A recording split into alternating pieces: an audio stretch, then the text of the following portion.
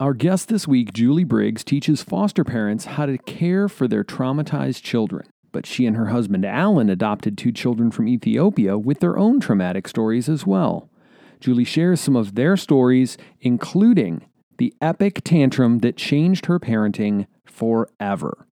The Legendary Marriage Podcast begins now. If you're feeling more like roommates than soulmates, it's time for the Legendary Marriage Podcast. Hello there, Fremily. It's Danielle and Justin. Hello. And we're listening to episode 98 of the Legendary Marriage Podcast. So whether you've been listening for a long time or this is your first time, welcome to the show. Hey, before we get into this week's episode, I'm super excited to hear this. We've got a couple quick announcements. Actually, just one. We are zeroing in very quickly on our 100th episode of the podcast. Woohoo! Yay! Did you think we'd make it to 100? Oh, yeah. You did? Yes, absolutely. And to celebrate, we want to challenge you, our listeners, to help other couples have conversations that matter by sharing your favorite episode with your friends. You can do it any way you want, but grab the episode and share it out on Facebook or Twitter or wherever.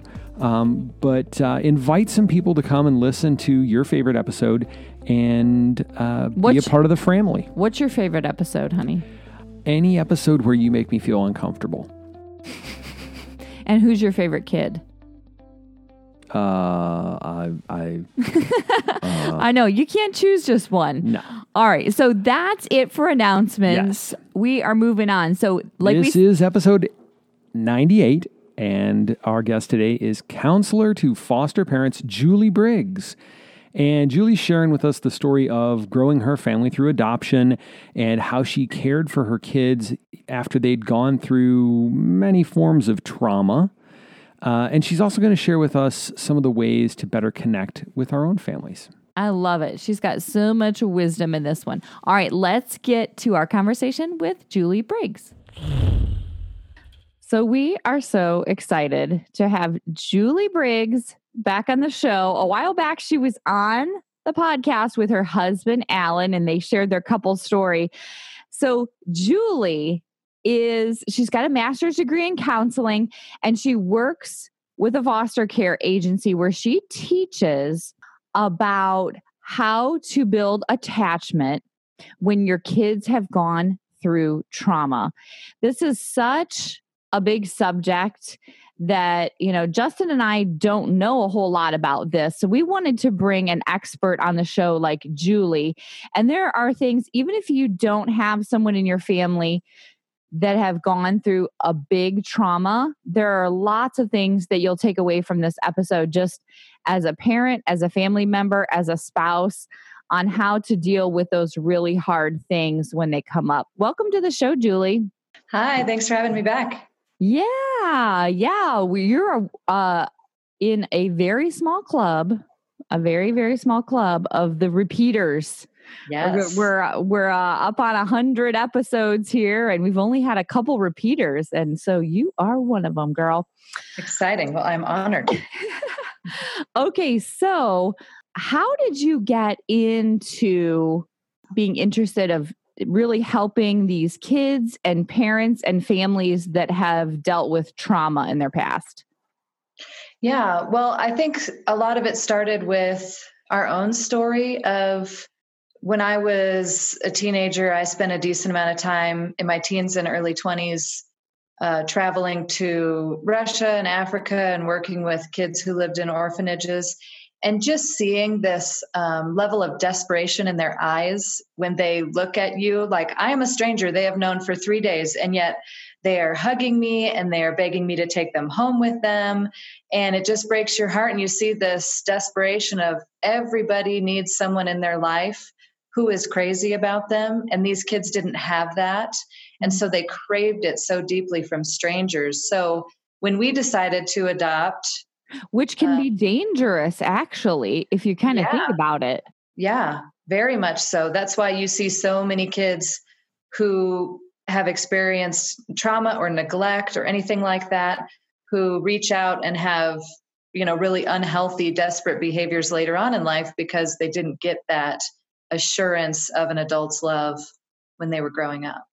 Yeah. So it kind of sounds like your heart was breaking for these kids at, even though you were 17, and obviously having kids of your own, was that even a thought at that time? I mean, you're a teenager. Right. Well, it planted in my mind the idea of maybe me adopting someday. But I also knew the reality of you have a honeymoon period where everything is great. And then you got to deal with the trauma, their trauma, your trauma from trying to parent them.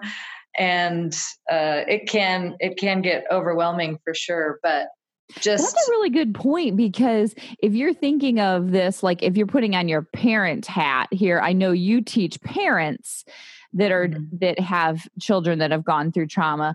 Does it like almost reactivate in parents trauma from their past if they've experienced something when they welcome a kid into their home that has been traumatized?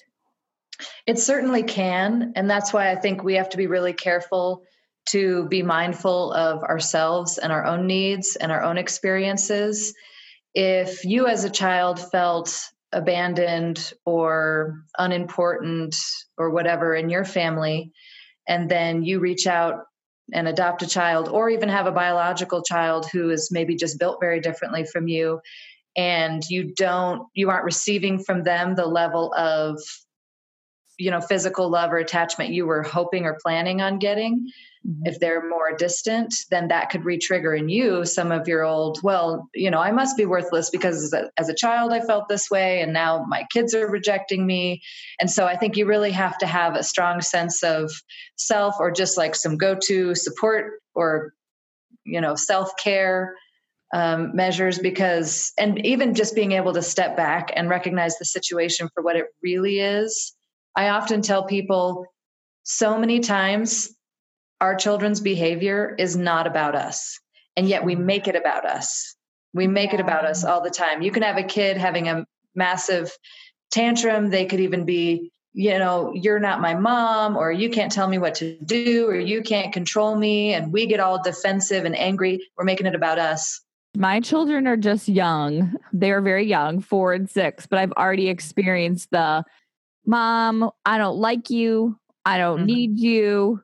If you even disappeared, I don't know if I'd know, that kind of stuff. Which hurts, right? Because I feel like if I would let me, that would really, really hurt. But I know that you haven't eaten and you haven't slept, and so we're gonna put that in perspective. But if I would let it, ouch, that really hurts. Okay, so you've visited these countries where these kids are just like crying out for help and for love. And so if we jump forward just a little bit, how did you and Alan make the decision to adopt children that did you know that they had a traumatic past? Did you know, some of their story when y'all signed up to say, they're going to be my kids? Right. When I think those earlier experiences in my life led me to want to adopt, I had a well-intentioned friend in my late teens who attended some of those trips with me. And I remember she had lost her father, and I had come from a really amazing family, felt unconditionally loved. My parents had a great relationship with each other, a fun, loving household. And because of her trauma, she could relate to those kids better. And I remember her saying to me once, again, well-intentioned, she wasn't trying to be mean, but Julie, how do you feel like you can help these kids? You don't know what they're going through. You have this great family. So how can you, help these kids who have no family or were abused or whatever? And I really thought about that, and that really sat with me, because in my mind, I felt like, no, I do have something to give to them, but I can't relate. At the time, I couldn't relate. And so I really felt like the message I was receiving in my heart was, you can only give what you have, right? And God gave me, I just happened to be blessed enough to grow up in the kind of family that I think everyone was intended to grow up in, right? Everyone should have, a mom and dad who have a loving, stable relationship with each other, and there's fun and joy and unconditional love in the home and laughter. Like that is the ideal, right? That's what everyone should have. Right. And so the message I kind of received was, I got that, and now I have a responsibility to give that to someone who might not have had it otherwise. Right. And you had a wonderful example shown for you. So you have all this bank of, I know what this looks like. I know what the possibility is. I know what a wonderful, loving family could be like for you. And I can give that to you. Where I'm sure your friend had other gifts that, she had a richer, deeper perspective of exactly what they were going through. So she had that, but she didn't maybe have some of those strengths that you did, of the wonderful examples of how you could just, pull some of those tools out of your pocket that you don't even know that you have as a parent. I find that so interesting, the tools that you can bring out as a parent that you just soaked in as a kid from having loving parents, that you're like, I have skills. Like I didn't know it. As a kid, you have no idea how hard parenting actually is. Sure. So you think your parents' life is just a vacation. They get to go to work, and they get to pick out all the groceries, and they get to stay up late, and their life is awesome. And it's, so hard being a kid.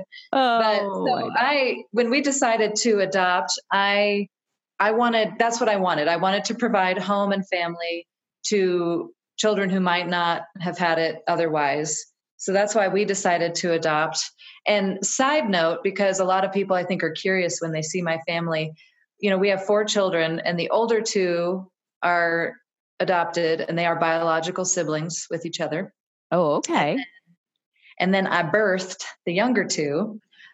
And I think oftentimes when people see a family like ours, where they can tell there is an adoption, because our oldest 2 children are African American and my husband and I are Caucasian. Right. There is automatically this assumption that, we certainly must have gone through infertility, and then we decided to adopt. And after we adopted, then we were magically able to have biological children. Then you were able to relax. Right. And I can tell you exactly why. My air quotes of relax. Yes. Can you tell I have a little bit of injury around there? Part of my trauma. That's the worst thing to say to somebody struggling with infertility is, if you just relax or just adopt. Have a glass of wine. But here's why that assumption bothers me. I did not go through infertility, but I don't care if people think I went through infertility. Sure. Like that does not bother me. But it's the idea behind, so you took in these poor orphans, and then God gave you what you really wanted, which was biological children. Like that is the assumption behind that statement. That, you must have adopted and then God blessed you with biological children. No, we adopted first before having biological children, very much on purpose, because we were like, we're never going to have more time and energy and money to devote to these kids who have come from a hard place. We might as well do it first. And I also wanted our adopted children to have that ownership of being the oldest in the family. So when my younger son says something about, well, I came from mommy's tummy and you didn't, my older son can say, I was before you.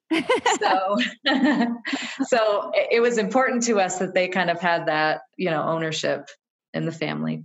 That's really cool. So tell us the story of the adoption of the older siblings. Yeah. So we really thought through lots of different options, and we ended up landing in wanting to adopt from Ethiopia. This was back in 2010. And at first I was hesitant about Ethiopia because I don't like doing things that everybody else is doing. And at the time, everyone was adopting from Ethiopia. So I thought, I'll adopt from any other country, but I don't want to do Ethiopia. And then I found out at the time, there was a reason why everyone was adopting from Ethiopia. That was one of the smoothest programs at the time. And other places were taking longer. You didn't know for sure if it would work out. And we finally did just have a piece in, okay, I need to get over myself, and I just want to move forward with what I feel like my family's being led to do. So we decided to adopt 2 children. partially so that we could keep siblings together. And also because, my husband and I being Caucasian and our children being Ethiopian, we didn't want them to be the only person of color in the family. So that's why we decided to adopt two. Might as well rip off the Band-Aids. We got no kids. Why not have two instead of one? So we originally said we wanted two kids between the ages of 0 and 5 and just left it very open at that. And then when we got our referral, it was for our daughter and son. And the paperwork originally said she was 4.5. When we got there to pick them up, the paperwork said she was 5.5. And then by the time we got home, it was very obvious that she was older than that. She had already lost multiple teeth. She was, so we ended up changing her birth year to reflect her being 6.5. But I'm okay with the snafu on the paperwork, because if her correct age had been on the paperwork, we likely would not have gotten them as our referral, because we said 0 to 5. So it all worked out in the end. Wow, that's so interesting. Do you think it was just a paperwork snafu, or they like, oh no, I feel like these kids really need to get adopted, and if we put that she's older, then they won't take her? Some people write down that they're younger, thinking that will make kids more adoptable. And also, it's just in Ethiopia, dates don't matter as much to people. They operate on a different calendar. So it's actually, I don't know, the year 2010 or 11 or something like that over there right now. And they have 13 months. And so they don't operate on the same calendar as us. And they thought it was weird that the Americans cared so much about exact dates. They're like, I don't know how old the kid is, somewhere 2, 3, something like that. Just oh my gosh, Julie, you are blowing my mind right now to think that they're on a different year and that they don't really know people's birthdays. Like and some people do wild. And some people don't, but especially children, if they've gone through abandonment and they were found by someone, then there's no way to really know. And so they kind of just assign them a date. So. Wow. Okay. So how did it go when you brought the kids home? I'm sure you knew a little bit of their story. Did you guys have a plan, like how to acclimate them into your family, into America, into like a healthy kind of place? Yeah. I mean, everybody has plans for stuff before they've ever done that thing, right? So you're an expert. You've read all the books, you know all the things, you've talked to all the people, and then bam, you're actually and you realize, what? This is, wow, so much harder than I thought it would be, which it should be, right? These kids. Now, how long have you guys been married at this time when you bring the two kids home? Oh gosh, not even 3 years. Okay, so you're just out of newlyweds. Yeah, we got married at 25. We brought the kids home when we were 28. Okay. We knew there would be issues behaviorally, adapting, attaching to us, all that kind of stuff. You can only be prepared as you can be without actually doing it. But yeah, they were grieving because they didn't just lose their biological family, but they also lost their community. They also lost their friends at the child care center that they had been living in for several months and their caregivers there. They also lost their country. They also lost their language. They pretty much lost everything except each other, which they have very opposite personalities. So they were kind of, they could give or take each other even. But they lost everything but each other. And they were 6 and 2. So if you can even contemplate, if you have a biological child who is 6 or 2 or around those ages, if today somebody came and picked up your child and flew them to, Germany or somewhere on the other side of the world and plopped them in a house with another family, how their brains would just be going haywire trying to figure out what the heck just happened to me. I don't understand what these people are saying. I don't like this food that I've never tried before. They're so overstimulated by everything going on. Their whole world just got rocked. What had these kids up for adoption? My kids' biological parents are deceased. Okay. So it was more leaving the family of, grandparents and cousins and stuff like that who approved of the adoption because they did not have the financial resources to add more kids to their family or to take them on. Right. So that's the route they decided to move forward. So yeah, the kids were going haywire. And also I think something that's really, really important to mention when we are dealing with kids who have experienced trauma, they respond to their trauma very differently depending on even just their hardwiring and their temperament. So again, my children had been together their whole lives. They're biological siblings. They came from the same place and came to the same place. But to my daughter, who is 6, whose natural temperament is much more adventurous, and she loves thrill and surprise and change and all that kind of stuff, the adoption was definitely traumatic, but it was also kind of fun because we're going on an airplane and I've never tried this before and I've never done this before. And who are these people? So her response was very mixed. We could have fun with her. We could goof around with her because even though her brain was freaking out a little bit, she was still like, but this is still kind of exciting. Yeah. Whereas my son, who was 2 at the time, his natural temperament is very much security oriented. He likes schedule, routine. He wants to know what to expect. He does not like surprises. He does not like changes. So to that poor kid, the whole adoption experience was just traumatic. It just rocked his world as it would anybody's. And so they had very different responses to us and to, their experience of being uprooted. Did you ever think, why are we doing this to them? Yeah, well, absolutely. And it's more, I think our heart behind it was we wanted to find children who didn't have parents and be their parents. Right. That was kind of our heart behind it. I know a lot of kids who are adopted, whether it's international or locally, foster care or not, have living birth parents. And I was selfishly praying while we were waiting for our referral, waiting to be matched. I was selfishly praying that God would match us with kids who were true orphans, who did not have living biological parents, because I didn't know how I would, as a mother, deal with that in my heart, knowing that, and especially with international adoptions, so many parents make adoption plans for their kids because of poverty. Right. And I thought they don't want them to be with them. Yeah. I'm like, I'm not getting into this game to try to, be the American savior and take kids away from a poverty stricken mother who loves them, but just can't afford to feed them. Right. That was not at all I desire. And so that's why I was praying, like, please give us kids who don't have parents, because I don't know how I can mother knowing that there's a mother on the other side of the world wondering how her children are doing.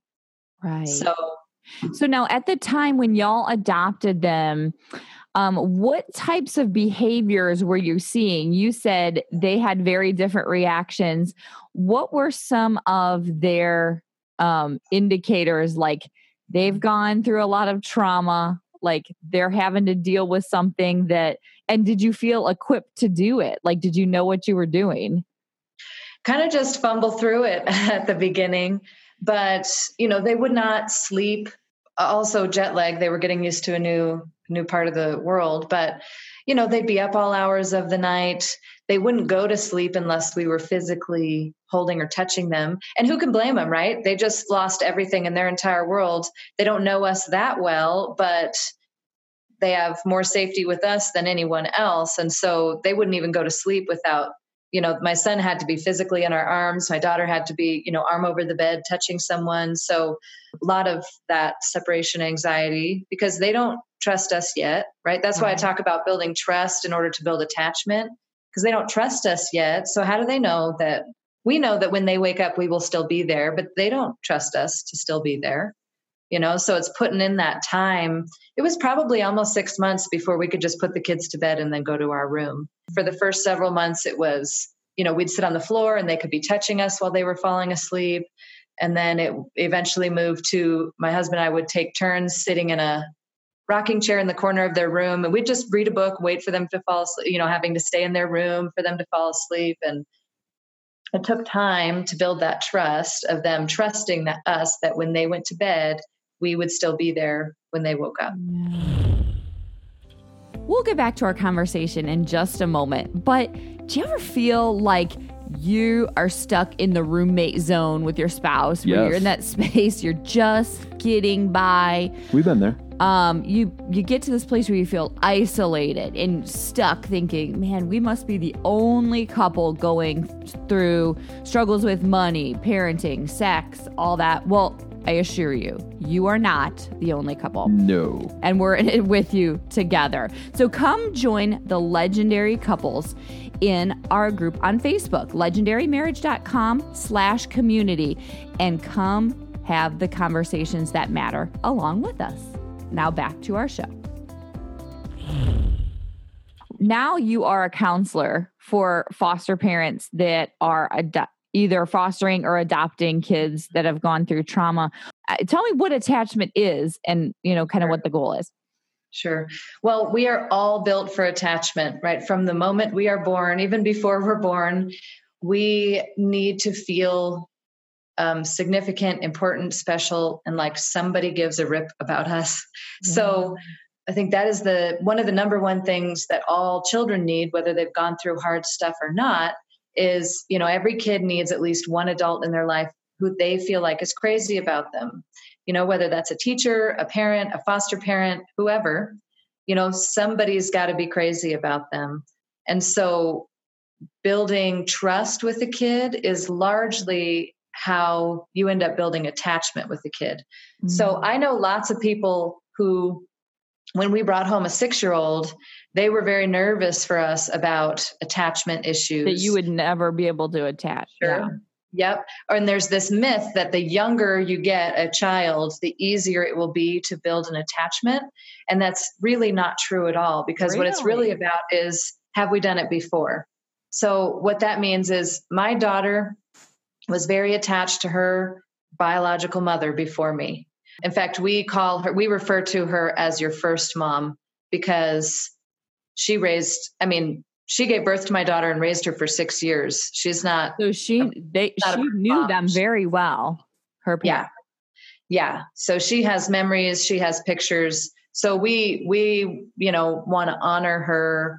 We talk about her. My daughter has pictures of her in her room. She knows she's allowed to ask us questions or admit that she is sad or any of those things. So because my daughter had been attached to her mother before me, yes, it was traumatizing losing that mother and getting a new one, but she had the necessary building blocks, right? I've done this before, I can do it again. So even though we were still dealing with maybe behavioral issues or whatever, she attached to me pretty quickly as new mom, because she knew what that looked like and what that felt like. Whereas we had other friends who adopted maybe a 10-month-old who had never had the opportunity to attach to a primary caregiver, who they wrestled with for years, trying to develop attachment with that child. And it is possible, but it's hard. And so it has so much more to do with, have they been able to build an attachment with somebody else rather than their age. So even people doing foster care, I don't want to take in a 13-year-old, that's scary. But you might actually have more attachment issues with a 2-year-old who has never had a stable, attached caregiver. So it really matters more about attachment than it does age. Tell me about this. You told me earlier that it was a little bit counterintuitive how you care for kids that have gone through trauma. Yes, definitely. And this can be very hard for a lot of people to agree with or wrap their minds around. But I am a firm believer that parenting kids who have experienced trauma oftentimes feels very counterintuitive. It feels like you're doing the thing you shouldn't do, right? So kids who have experienced trauma, they need extra nurture. So I will give you an example of a time that I failed and how I could look back on that situation and see it very differently. Yes. And thank you for being vulnerable enough to share that, because we've all had our fair share of fails, mom fails. Yep. So when we had had our children for about a year. I had a baby because why not? Whoa. So I was at the grocery store with my 3-year-old son, who had only been with me for a year, and my, newborn, maybe 2-month-old son in a car seat. And I'm getting groceries and I'm on a mission. And, it's a day where I got things happening that evening. So I can't abandon my grocery shopping. Like, I got to leave there with the stuff I need. Right. And my 3-year-old son sees something that he wants, a candy bar, something like that. I did one of those typical parenting moves where, if you behave, then you get this, or don't reach out and grab stuff or whatever. Sure. I don't remember exactly what happened. I just remember he was not happy about whatever I said no to. And so he threw one of those massive temper tantrums in the grocery store. We have all seen one. We have all likely been, on the receiving end of one. I mean, this temper tantrum was so epic that a stranger bought me a $15 Starbucks gift card. Whoa, that's over the top. Like, a stranger sent over their son, like a 10-year-old boy came up to me with this Starbucks card, and he said, "My mom said to give this to you from one mom to another." Oh, bless your heart. It was an epic fit. So in my mind, I'm thinking, I am not going to give in to him and give him this candy bar that he's throwing a fit about. Right. Because then every time we go to the grocery store, he's going to think if he throws a fit, I'll give him a candy bar. Right. And that is just not how we do things. That was my mindset. What mom wouldn't think that? Right. And so I thought I was being the awesome mother. I was suffering the public humiliation in order to not, build that trait into my son. Sure. But it was very traumatic for him and for me. And I also was worried about being even more judged because I was obviously a white mother with a Black son who I had no control over in that moment. So I was but still I was stoic. I pushed the cart. I dragged him along. I put him in the cart because he wouldn't come with me. I paid for my groceries. I got out to the parking lot, and then I couldn't get him in his seat. They're doing that rigid back thing where where you got to try to elbow them in the gut so that they flipping out. collapse. And so I'm like, okay, whatever. I just, let him walk around in the minivan. I sat in the driver's seat, got my tears out until everyone was calm, and then I could buckle him in and we can go home. And you're like, where's that Starbucks? Can I get it right now? Seriously. And where's that Starbucks and a little something I can put in it? Yeah. The Irish coffee. So now let me fast forward and reflect back on what was happening in that situation. Because in that situation, I was very much thinking about myself. What do I need to do as a mother? How do I need to respond to him? What do I need to, I can't give in to this tantrum because I don't want to encourage the behavior. How is this making me look to all these strangers? Sure. But here's what was actually going on because of what I now understand better about trauma. My son had only been with me for about a year. He had experienced a massive trauma just by being uprooted from his entire life. And in a kid's mind, when you're at the grocery store, he does not know I have a list, I have recipes, I have plans. So in his mind, for the last hour, I've just been taking whatever the heck I want off of any shelf. Oh, I want this. I'm going to put that in the cart. Oh, I want this. I'm going to put that in the cart. And so he decided, well, it's a free for all. Right. And so he's thinking, well, I have a need, right? I'm hungry and that candy bar looks really good. So I'm going to express to my mom what my need is, right? Which is that candy bar. Because kids aren't thinking about nutrition. They aren't thinking about that kind of stuff. I can look at him and say, I reject that. Candy bar is not a need. You didn't uphold your end of the bargain, whatever. And so he just watched me seemingly take whatever I want. And then in an effort to build trust with me, he expressed his need. I'm hungry. This is what I need. And I shut him down. Nope. But Mom, I'm hungry. Nope. So again, he wasn't using those words. He didn't even likely realize that is what was happening behind that story. But what ultimately happened is that day was a breakdown in our trust relationship. My son backed away from me because what he learned is if I'm vulnerable and express my needs to this woman who is my mother now, she will turn me down. She will not provide for my need.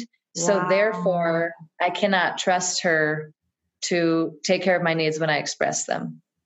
Right. And so that's what I'm talking about, feeling so counterintuitive, because if I could rewind and go back to that situation with my 3-year-old son who I'd only been with for a year and I was still building an attachment relationship with, I would give him the candy bar in a heartbeat, because I made it about something it wasn't about.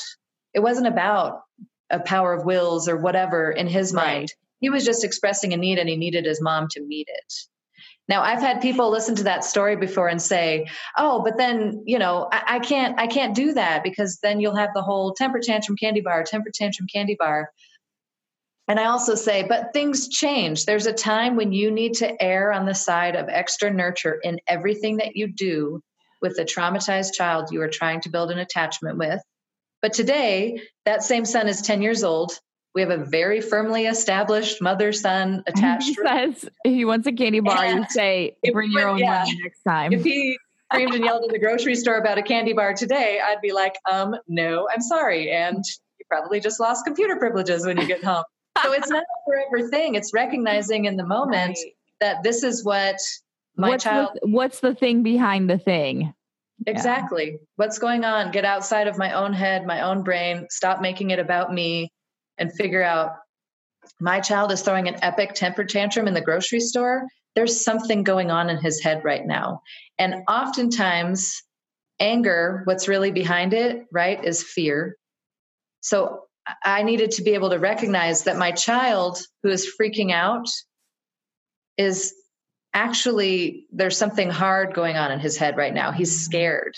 He's afraid he's not going to have access to food because I just turned him down for that candy bar. That's why. And the reality was, the world that they used to live in, there wasn't like an HEB, tons of food on every corner. Right. It was a bit more scarce, I would imagine.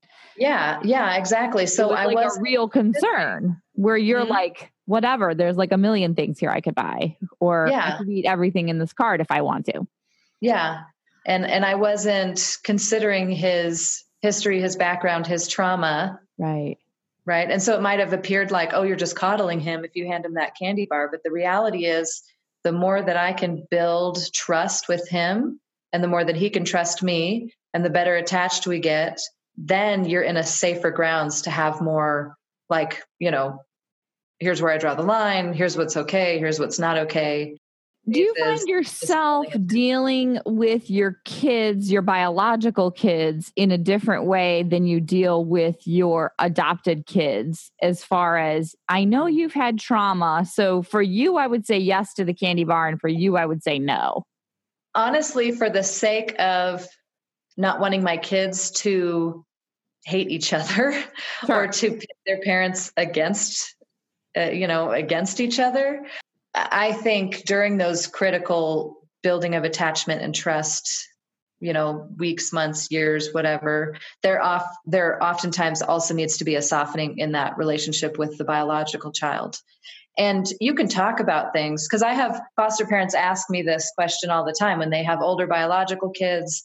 They're like, well, if we're going to take in foster kids and they have trauma and we're supposed to be extra nurturing and, all this kind of stuff, how does that relate with our older kids if we have a different set of rules for them? And honestly, I'm like, talk to them about it. If your child is so used to, but mom reads me a book every night, but tonight she's off with, screaming 4-year-old is having a temper tantrum, this kid is ruining my life. You go to your child and you can say, you know what? I know that you and mommy read a book every night before bed. And that is such like one of my favorite times. And I'm so sorry to have to miss it tonight because so-and-so, Johnny really needs me right now. But what I'd love to do is after breakfast tomorrow morning, if you and I can get 10 minutes on the couch alone and read that story, because I really don't want to miss this time with you. Yeah. You can talk to your biological children and help them understand in an age-appropriate fashion that this other child in our home has experienced some hard things that luckily you haven't had to experience. And I'm not favoring them. They just need a different kind of parenting right now. But I still want to, stay connected with you. And I know you teach your foster parents to be a student of their child that's coming in. I feel like that could be something that is really great for biological or foster or adopted kids. Yeah. How do you become a student of your child? Absolutely. Well, it's partially what I was talking about understanding their temperament, right? So my daughter was slightly excited by the adoption because she loves adventure, whereas my son was not. So, but even like my biological son, he's got a lot of emotions. He's got like all the emotions and they're all big. And it's so wonderful. And I don't want him to ever stop being an emotional person, right? Right. So what I've realized is instead of because I've learned him and I know him, when he is having a really big emotion, if I give him permission to experience that emotion, he moves through it quicker. Yes. So, for example, Thank you for saying that. It's so yes, true. It's so it true. is absolutely true. So if he is I'm a chill person. So I'm don't make a big deal out of things that aren't a big deal. So if he stubs his toe or loses You the remote can't find your control favorite socks. and he's, They're in the yes, wash. We'll get them flipping tomorrow. out, right? And he's making a big deal over it and he's sobbing. If I try to talk him out of his feelings, neither of us will get anywhere. You cannot talk people out of their feelings. But if I go to him and I get down on his level and I look in his eyes, I'm so sorry, buddy, you can't find your stuffy or the remote or that you skinned your toe. Do you need anything from me? How are you feeling? Then he very quickly kind of bucks up and is like, yeah, well, it's okay. I'll be okay. Because I gave him permission to feel what he's feeling instead of trying to talk him out of it. Yeah. We'll get nowhere with that. You know what? So, This is so funny. When you're talking about this, I'm actually thinking about my relationship with Justin, like in this, yeah. like the husband wife kind of thing, because Yeah, this works in any relationship. yeah, like how many times does somebody bring something up and you're just like, that's not a big deal. Like, why are you making a big deal about this? And to them, it's a really big deal. And the more you try to negate it or fight it or blow it off or whatever, you're just making That just it puts worse. a wedge. Yeah, that just puts a wedge in the relationship because instead of that, and we want that too from other people to us, we want to feel empathy. We want to feel like someone is hearing us and validating us. And then we don't hang on to things as long. But if somebody is trying to talk us out of how we feel or how we think, You're then like, what am I just insignificant here? What the words that are coming out of my mouth are just nothing or what? And it doesn't make you feel closer to that person. So when we can validate our children's feelings and emotions, give them permission to experience them, which FYI will also help them be better humans when they are adults. Yeah. If they know how to sit in and experience their emotions and then move forward from them rather than stuffing them. So that makes my son feel very close to me. I can see his eyes kind of like melt. And if you have many kids and they're all hardwired differently, yes, that can feel overwhelming at times. But in this, lifespan of 80 or 90 years, if 20 of it is spent doing the hard work of loving your kids individually, how they need to be loved, that will be worth it, and then you can have 70 years to run off and do all the fun stuff. And also you have to, I'm just thinking back to your story about the grocery store and like the voices in your head were worried about the peanut gallery. The like, what are those other parents going to think of me? Like they're going to think I'm a bad parent or, all this other stuff. It's like, I know that if I give one child one treatment and another child another, there's going to be somebody that has something to say about it. There just is. Mm-hmm. And that's okay. They can. And we filter those, right? Because they don't know my kids. Yeah. Who are the people in your life who you will accept input from? And everyone else, we don't need it. As I was walking out of that grocery store with my screaming toddler in the cart, an older lady made a loud comment as I walked by and she said, "Shame on the mother." Oh, Lord, help me. I need more than Starbucks in this moment. Jesus, please. And I just kept walking and I got out to the car. But you know what? Another lady chased me down. I'm serious. This was an epic tantrum. Another lady chased me down in the parking lot and said, I heard what that lady said. You just ignore her. You're doing great. You just ignore her. So we get to decide what voices we listen to. If somebody does not really know me or my child or the dynamic between us, then I don't need to listen to their voice. Yeah. So we get to pick who we listen to. And also there may be some things that I do in parenting that other parents look at and think, I wouldn't do that. Well, to each his own. You get to parent your kids the way you feel called and desired to do. And I get to do the same because ultimately we're all just trying to do our best, right? We love our kids and we want to do the best for them. So I think another misconception out there is the kids need to learn how to buck up a little bit more and you don't want to over coddle. But what I've found is especially kids from trauma, the more you're able to soothe them, the more it kind of fills their tank so that they can start doing that for themselves. So it's not like, oh, if I go meet their every need, then they're just going to use me and never learn how to grow up. It's no, for a season while we're building our trust relationship, I will be that person who meets your need, who shows up when you're crying at 2 a.m. and snuggles with you instead of just yelling at you to go back to your bedroom because I'm tired. But then, now my daughter who's in high school, if she forgets something at home, that's a bummer, honey. I'm definitely not going to drive it to your school because you'll never learn a lesson, So that season has passed. Yep. I love you and I sympathize that you don't have your, binder or your knee pads, but I'm not going to bring them to you. Yeah, try not to fall on your knees. And this is kind of our last thought because we'll kind of wrap up here. But in introducing your two oldest into your family and you're dealing with trauma and new kids and you've never had kids before, and what did that look like with the relationship between you and Alan, your husband? How does that play out when you're giving, it seems like 110% to these kids? Yeah. Well, I think there's so many things because I have observed on many occasions that when you have a child who's hard to parent, it can really put a wedge in your marriage because that's hard, that's stressful, and that's daily, and it's in your home, and it's hard, you can't necessarily just escape it. So I think one thing that helped Alan and I is, constantly reminding ourselves that we are on the same team. We want the same thing. We want to have a great family. And so not making each other the enemy, I might have talked about this last time, but when I was at home with these traumatized kids and there's no structure to our day and they can't handle much and they're freaking out and I'm exhausted and he comes home from work and I'm thinking, lucky him, he gets a break. He gets to go off to work. But that would have done neither of us any good. Sure. Don't make me the enemy. I'm not making you the enemy. We came into this together. We are doing this together.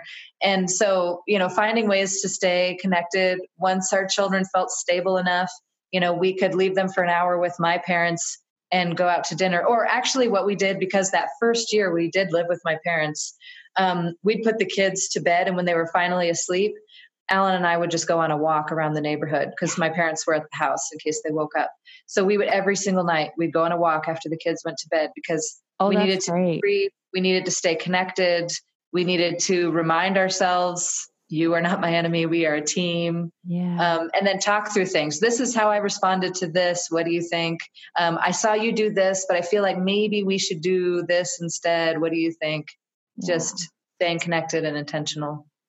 Yeah. And I feel like I love how you said intentional, because I feel like with your kids kind of being all over the place with some are adopted, some are biological, and just having 4 kids in general, it's crazy.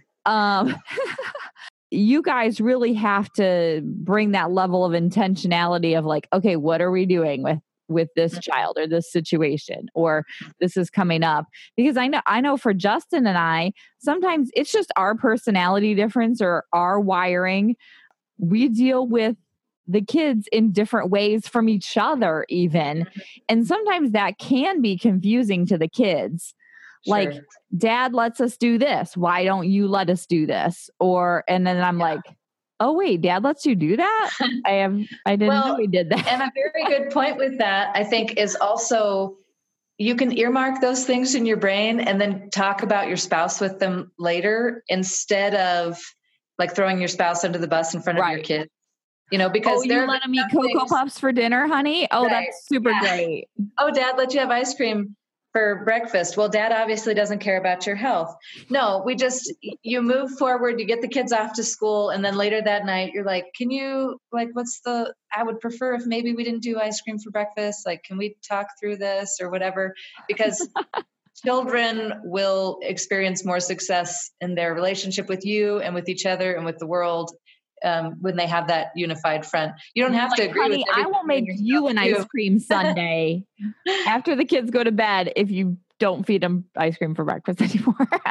Right. Or I noticed you did this and this discipline tactic, but I don't know. I don't know. Let's talk through that. Like, have those conversations, do those things. But if you do those, you did this. I can't believe you did this. Why does Dad let you sit in the front seat of the car? You're too young, whatever. Yeah. In front of the kids, then they're like, ooh, we might be able to get something out of this if Mom and Dad are disagreeing about this issue. Oh my gosh, they're so devious. All right, Julie. Well, it was so great to have you back on the show and so much wisdom. And I feel like I have a list of like 10 questions that I didn't even get to, but it was so great. If anybody is curious as to how to deal with some of the trauma after effects that they're seeing, do you have any resources or any place that you can point them at? Yeah, I think reading up on some different attachment methods. I know Karen Purvis is deceased, but she was a big, amazing, helpful guru in this whole field. Okay. She has a book called The Connected Child that's very good. And people can always connect with me if they go to stayforth.com. They can connect with me there. I'm now doing kind of temperament personality type coaching. It's called unique design coaching with individuals or couples, helping them understand how they are wired.